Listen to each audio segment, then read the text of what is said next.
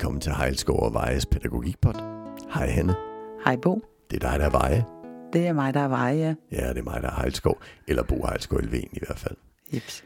Vi skal begynde at lave sådan en serie af samtaler her. Ja. Havde vi tænkt. Ja. Hvor vi skal tale sådan lidt om pædagogik og tilgangen. Ja, og hvad vi går rundt og laver og sådan noget. For jeg synes jo egentlig, vi måske lige skal starte med det, for det er jo ikke sikkert, alle rigtig ved, hvem vi er og hvad vi laver. Nej. Så kan du fortælle lidt om, hvem du er. Ja, men jeg plejer at kalde mig bare pædagogisk vejleder. Jeg er tidligere visorådgiver, jeg er tidligere afdelingsleder i Psykologkompagniet, og har jo sammen med dig grundlagt Støttekompagniet, og været faglig leder der i frygtelig mange år. Mm. Og hvad går du rundt og laver nu? Nu er jeg blevet selvstændig og alene. Jeg har afsat Støttekompagniet til nogen, der kan give det lidt bredere vinger. Og så koncentrerer jeg mig om mit, og arbejder primært på socialområdet med bosteder, med institutioner for udviklingshæmmede, med institutioner eller opholdssteder for unge mennesker, med diverse udfordringer, vil jeg sige, både udviklingsforstyrrelser, men også især psykisk sårbarhed, som måske kommer fra nogle udsatte steder. Og hvad laver du så, når du går på arbejde? Jamen, så jeg underviser primært. Jeg laver kurser, jeg laver foredrag, jeg laver oplæg, jeg laver workshops, men primært så laver jeg supervision i dag. Ja, det er fint. Så supervision, du taler simpelthen med personale om de mennesker, de arbejder med. Ja, og de udfordringer, de har. Jeg har, foruden at jeg er certificeret Studio 3-instruktør, altså det vil sige, arbejder ud fra low arousal-principper, blandt andet, så er jeg også, jeg har taget arbejdsmiljøuddannelsen, fordi for mig så går altså low arousal eller afstemt pædagogik og arbejdsmiljø, det går jo hånd i hånd. Tingene hører sammen. Ja.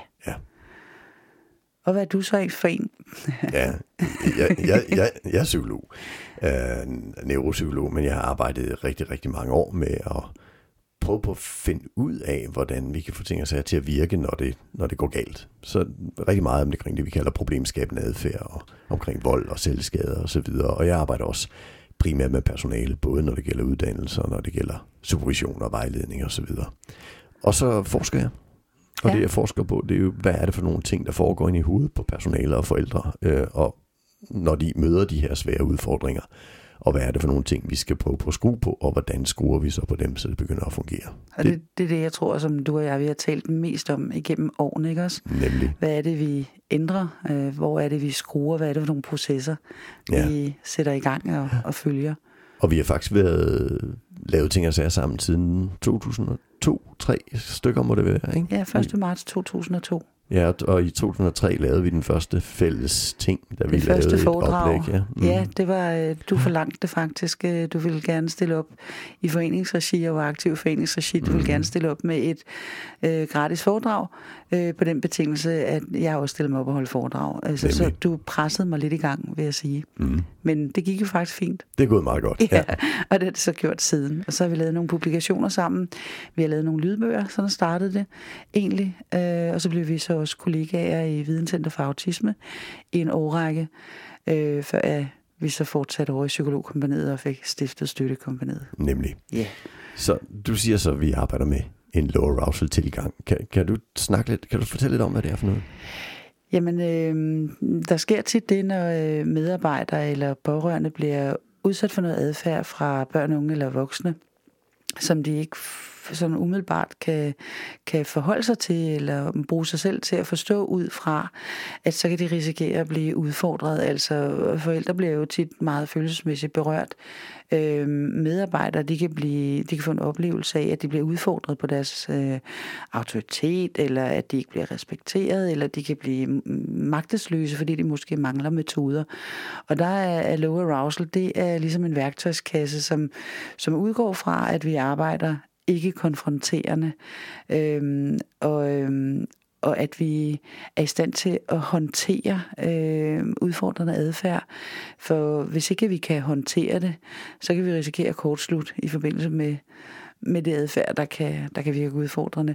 Så kan vi forstå de bagvedliggende mekanismer, og kan vi bevare roen i situationer, hvor at tingene optrapper, sådan så vi altid arbejder konflikten nedtrappende. Og kan vi sørge for at have et etisk menneskesyn, at vi altid udgår fra, at det menneske, vi står overfor, virkelig prøver at gøre det bedste, det kan. Jamen, så tror jeg, sådan, det meget omfatter egentlig, hvad low arousal er. Vi er klar over, at vores egen forholden påvirker den anden rigtig meget. Altså, it takes two to tango. Så hvis man har en teenager derhjemme, der måske godt kan virke en lille smule provokerende på forældrene, hvis man kan undvige at gå med på den, men at forholde sig forholdsvis rolig i det, og ikke lade sig provokere, så kan sådan en konflikt, den kan uddø forholdsvis hurtigt, fordi benzinen går ligesom af. Og der kan man sige, at vi arbejder så med nogle meget konkrete metoder, men lad være med at bruge øjenkontakt dominerende, det bliver ikke særlig godt. Vend siden lidt til, så du hjælper dig selv til at beholde roen. Og så arbejder vi også faktisk begge to med selv, hvad gør vi så, når stolene flyver, og når folk slår løs på hinanden, hvor vi også har nogle metoder, der handler om, hvordan kan jeg selv være rolig, når jeg går ind og håndterer det her rent fysisk. Lige præcis. For eksempel med Studio 3, ikke? Jo, og også i forhold til, skulle man endelig komme dertil, at der måske er et barn eller en ung eller en voksen, der griber fat i en, eller gerne vil vælte en, eller slå en, så er der også nogle ret håndfaste metoder til, hvordan at vi rent fysisk kan forholde os, men på en måde, som ikke gør ondt på den anden, fordi hvis følelsesintensiteten, den er rigtig høj, altså effekten er rigtig høj, og jeg har lige været ude og lave et kursus for eksempel i går, og tog fat om håndledet på en frivillig kursist og spurgte ham, hvordan ville han komme ud af det her. Og der lavede han sådan en meget voldsomt sving sådan, med armen, på opfordring faktisk fra en fra salen. Og det ville jo indebære, for eksempel hvis det var et barn eller en ung på det her sted, jeg var ude, der ville man nærmest kunne enten brække armen eller vride skulderen ud af led på den måde. Og der rummer low arousal også nogle bestemte fysiske tips og tricks til, hvordan kan vi forhindre, at det gør ondt på den anden, men samtidig passe på os selv i det. Og som man faktisk også bygger på det her med, at man skal være afslappet i musklen, personen har fat i. Rigtig meget, altså min yndlings... Fordi vi ikke skal forstærke lige præcis. Spændingen. Altså hvis jeg hiver skuldrene op om ørerne, så vil der ikke gå så lang tid før, så kommer du også til at hive dine skuldre lidt op, fordi at vi smitter hinanden med, altså vi har jo spejlneuroner, så jeg kommer til at spejle, hvad du gør, det er muskelspændinger, altså både i forhold til ansigtsudtryk, men også i forhold til kropsholdning, og der er det sådan her, hvis man spænder op, også i forhold til, når det kommer til fysiske sammenstød med borgere, så kan det blive farligt, altså fordi man øger jo også anspændtheden hos den anden, men den anden kan også komme til at bruge vores egen muskelstyrke mod os. Og der er min yndlingsøvelse, når vi er ude at lave kurser, det er denne her med, når vi skal prøve at vælte hinanden. Og når jeg står for sådan en sagsløs kursist, der siger, prøv at vælte mig, og vi står for hinanden, og vi holder hinanden i hånden sådan, jeg ved ikke, ligesom når man lægger arm, at man holder hånden op sådan her, så kan jeg se kursisten begynder at spænde op. Og så når jeg prøver at vælte vedkommende, så kan det gå ret hurtigt for mig at få væltet kursisten. Men når vi så vender rollerne rundt, og de skal prøve at vælte mig, så slapper jeg fuldstændig af og laver spaghetti i armen, og så kan de nok prøve at hive og gøre og alt muligt andet. Jeg følger ligesom bare med. Og så på den måde, så bliver jeg selv stående på benene, men gassen går så ballonen, kan man sige. Og det man kan sige, det siger jo egentlig ret meget godt, hvordan tilgangen til hele konflikthåndteringsområdet for vores side er. Det er meget spaghetti i armen, ikke? Altså, jo. Ja. Og også i overført betydelse.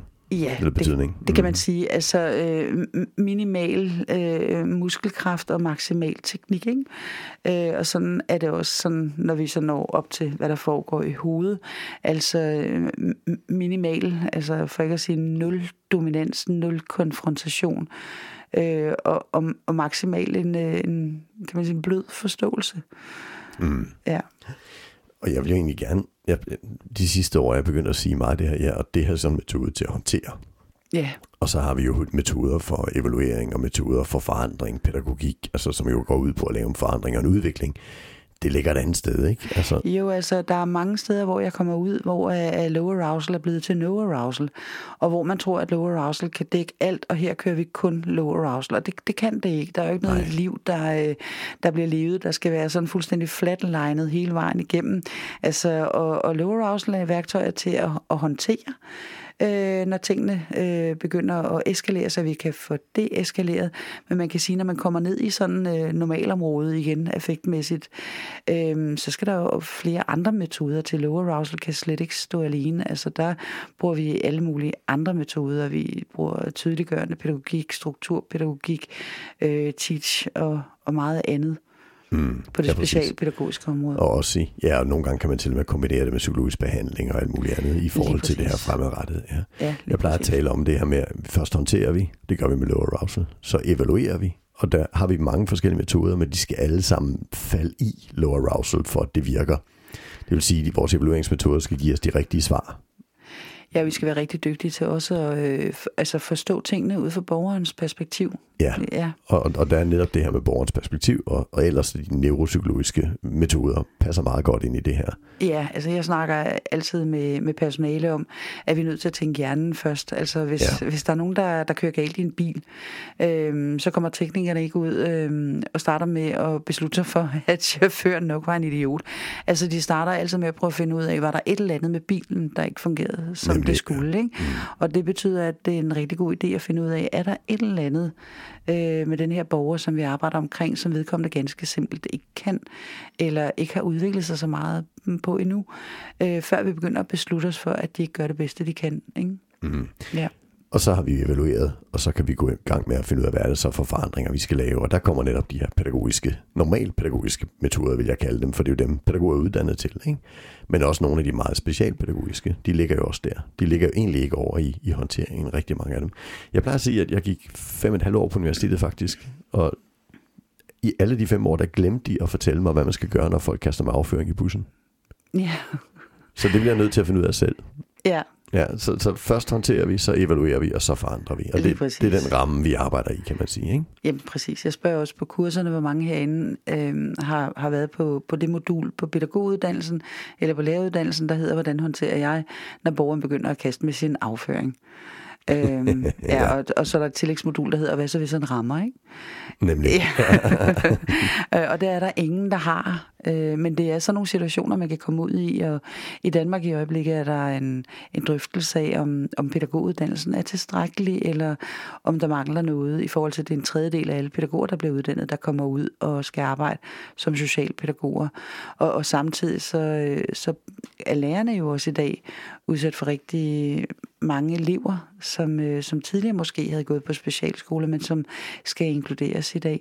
Så der er altså grund for, at man lærer det her. Altså, fordi det ligger ikke alle steder indbygget i uddannelserne. Hvordan håndterer vi, når vi møder det her problemskabende eller bekymrende adfærd hos borgerne? Nemlig. Og det er jo det, vi skal snakke lidt om i de her samtaler, vi skal have i den her pod hen ad vejen, ikke? Lige præcis. Ja. Altså jeg møder mange skønne eksempler. Jeg blev bedt om at komme ud og supervisere en institution, hvor der var en voksen udviklingshæmmet, som også havde en skizofrenidiagnose, og personalet var optaget af, om han var medicineret godt nok. Og det måtte vi ligesom lægge til side og sige, jamen der er jo kontakt med psykiater omkring det her, og han var ved at blive kørt ind i noget, og det tager en vis tid, før at det her medicin virker. Men en af de største udfordringer, det havde med ham, det var i hans dagtilbud. Fordi når han havde været på toilettet, så han var nået ligesom et sted hen med sin udvikling, hvor han havde opdaget, at der kunne ske noget helt specielt, når man hævde gutten ud af underbukserne. Og det ville han gerne dele med resten af dagtilbuddet. Det vil sige, så kom han jo så hoppende glad med bukserne ned omkring anklerne, og viste sin prægtige mandlige stolthed frem, og det er jo også en krænkelse både af de andre borgere, eller brugere af dagtilbud, og for sin vis også af personalet, plus det er en uværdig situation for ham selv. Og den måde, de prøvede at håndtere det på, det var sådan ved at hjælpe ham meget kraftigt med at få de her bukser meget hurtigt på igen. Og det endte som regel ud i nogle meget voldsomme fysiske ting og sager, ikke? Hvor han værvede sig, og det endte med en magtanvendelse, og det var bare ikke nogen behagelig måde at få underbukserne på. Og det, der var i spil, det var, at vi tog sådan en runde i supervision, hvor jeg sagde, nu prøver vi at lade som om, at vi har ham her, vi kalder ham Peter. Hvordan starter Peters dag, og hvordan vækkes han, og hvad skal han så, og det ene med det andet. Og så på den måde kom vi sådan hele vejen rundt og kiggede på hans dagligdag, ud fra hans perspektiv, ud fra det funktionsniveau, som han havde, og fandt ud af, at han levede faktisk en meget voksen tilværelse egentlig, altså. Men han var på et meget tidligt udviklingstrin, så i virkeligheden så fik vi måske stimuleret ham lidt forkert i forhold til, hvad der egentlig var brug for. Og noget af det, han holdt allermest af, kom vi frem til, det var faktisk brunkager. Og så fandt vi så i fællesskab ud af, at vi kunne bruge en brunkagemetode over i dagtilbuddet, så når han kom hoppende ud med bar mos og rejsning ud på gangen, når han havde været på toilettet, så i stedet for at bruge alle de her hårde metoder, så spurgte personalet, Peter, hvad siger du til at komme med ud i køkkenet og få en brunkage? Og så fuldstændig automatisk, så fik han simpelthen så travlt med selv at hale sine bukser op, fordi han kunne jo ikke løbe andet end lige så som pingvinen, og bukserne var ned omkring anklerne. Og på den måde, så faldt faktisk magtanvendelserne fra at være adskillige magtanvendelser om ugen til, da jeg kom igen 4 uger efter, havde der kun været 2 magtanvendelser, og det var i forbindelse med en bustur, hvor han ikke var blevet rigtig godt forberedt, og hvor der var nye personale til stede, ikke også? Men altså et dramatisk fald.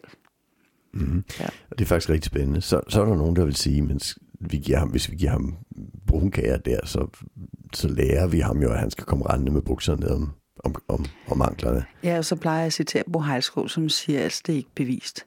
Nej. Altså, hvis vi tænker over, hvor svært det egentlig er at lære borgerne de ting, som vi ønsker, at de skal lære. På hans funktionsniveau. Lige præcis. Hvorfor skulle så sådan en enkel episode gøre, at han så lærte det sådan her, det hænger sammen? Nemlig. Ja, og der er deres sammenhængsforståelse sjældent så veludviklet, i hvert fald når vi snakker om de udviklingshæmmede, at de kan tillære sig uhensigtsmæssig adfærd så hurtigt, og så regne ud, hver gang jeg gør det her, så sker der det her. Jeg plejer også at sige, at hvis han kunne regne det ud, så han sikkert også regne ud, hvad han skulle gøre for at få ting og sager til at virke hen ad vejen, inden vi var kommet hertil. Og det er han jo ikke så god til. Nej, ikke rigtigt. Altså, jeg ikke blive ved med at gentage det her. Altså, han vågner jo ikke om morgenen og tænker, i dag tror jeg gerne vil i konflikt med personalet en 5-8 gange. Og så regner jeg med, at det udvikler sig til magtanvendelser, i hvert fald i hver 10. tilfælde. Ikke? Altså, det er jo ikke... Det er jo alt for meget besvær, ikke også? Altså, hvis han kunne regne ud af, hvis jeg en sød dreng kommer ud fra toilettet og beder om at få en brunkage, så er det nok den bedste metode. Altså, han kan jo ikke regne ud, hvordan han kan få andre til at reagere. Nej, nemlig. Nej. Og så er det ligesom ikke noget at bekymre sig om. Nej. Men da jeg kom igen ned på denne her institution, derfra at personalet havde været utroligt presset, så da vi tog en runde om, hvad der har været sket siden sidst, var der faktisk flere, der sagde, at det havde hjulpet utroligt meget, og sådan at lade være med at se på, ligesom, hvor høj han er, eller hvor gammel han er. Men simpelthen hele tiden huske på hans udviklingstrin, og så var de begyndt at lege meget mere.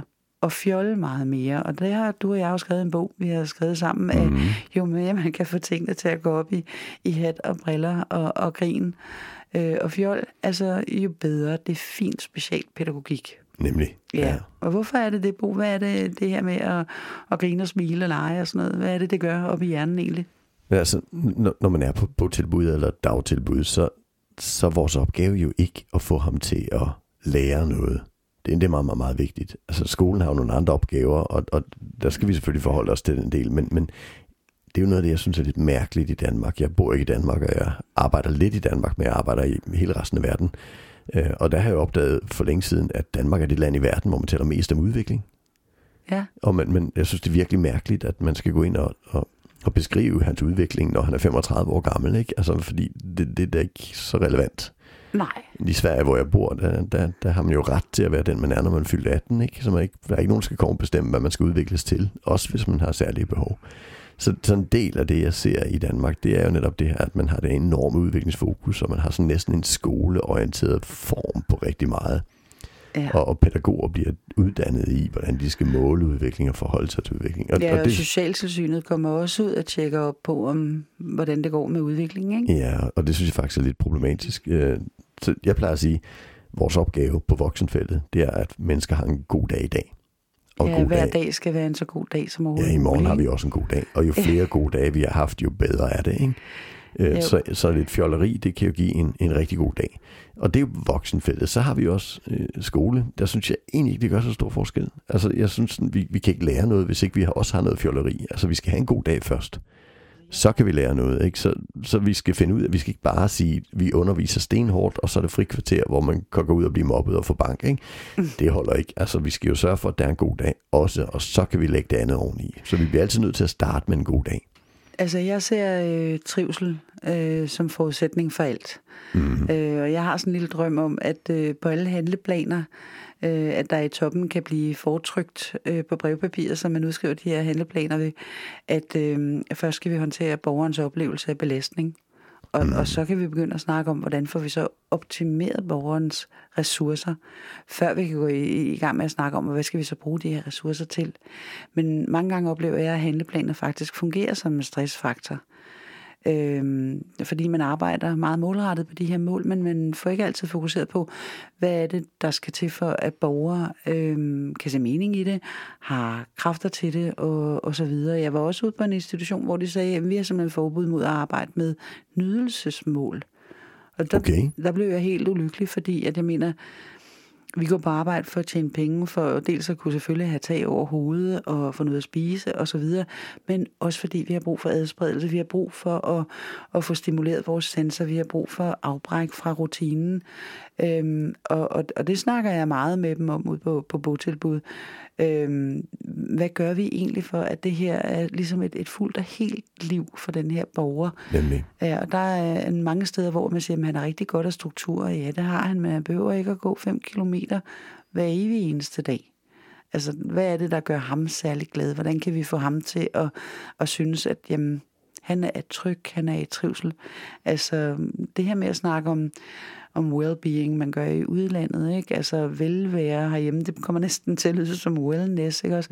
Selvfølgelig kommer ud rigtig mange steder, hvor man har fokus på, at vi skal have det sjovt, vi skal have det godt, og vi skal rundt på alle sanser, og de udarbejder sanseprofiler på borgerne, og går rigtig langt for at sørge for, at det her bliver sådan hele, fulde, vellevede liv, kan man sige, ikke?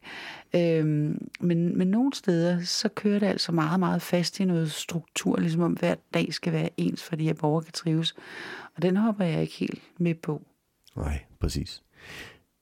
Som I nok kan høre, så er det jo, kommer vi meget bredt omkring, og det kommer vi til at, ligesom, vi kommer til at skrue lidt ind i de forskellige afsnit og prøve at holde os til en ting ad gangen. Men nu har du i hvert fald fået en lille introduktion, så tak for i dag, og tak Hanne. Velbekomme, og i lige måde.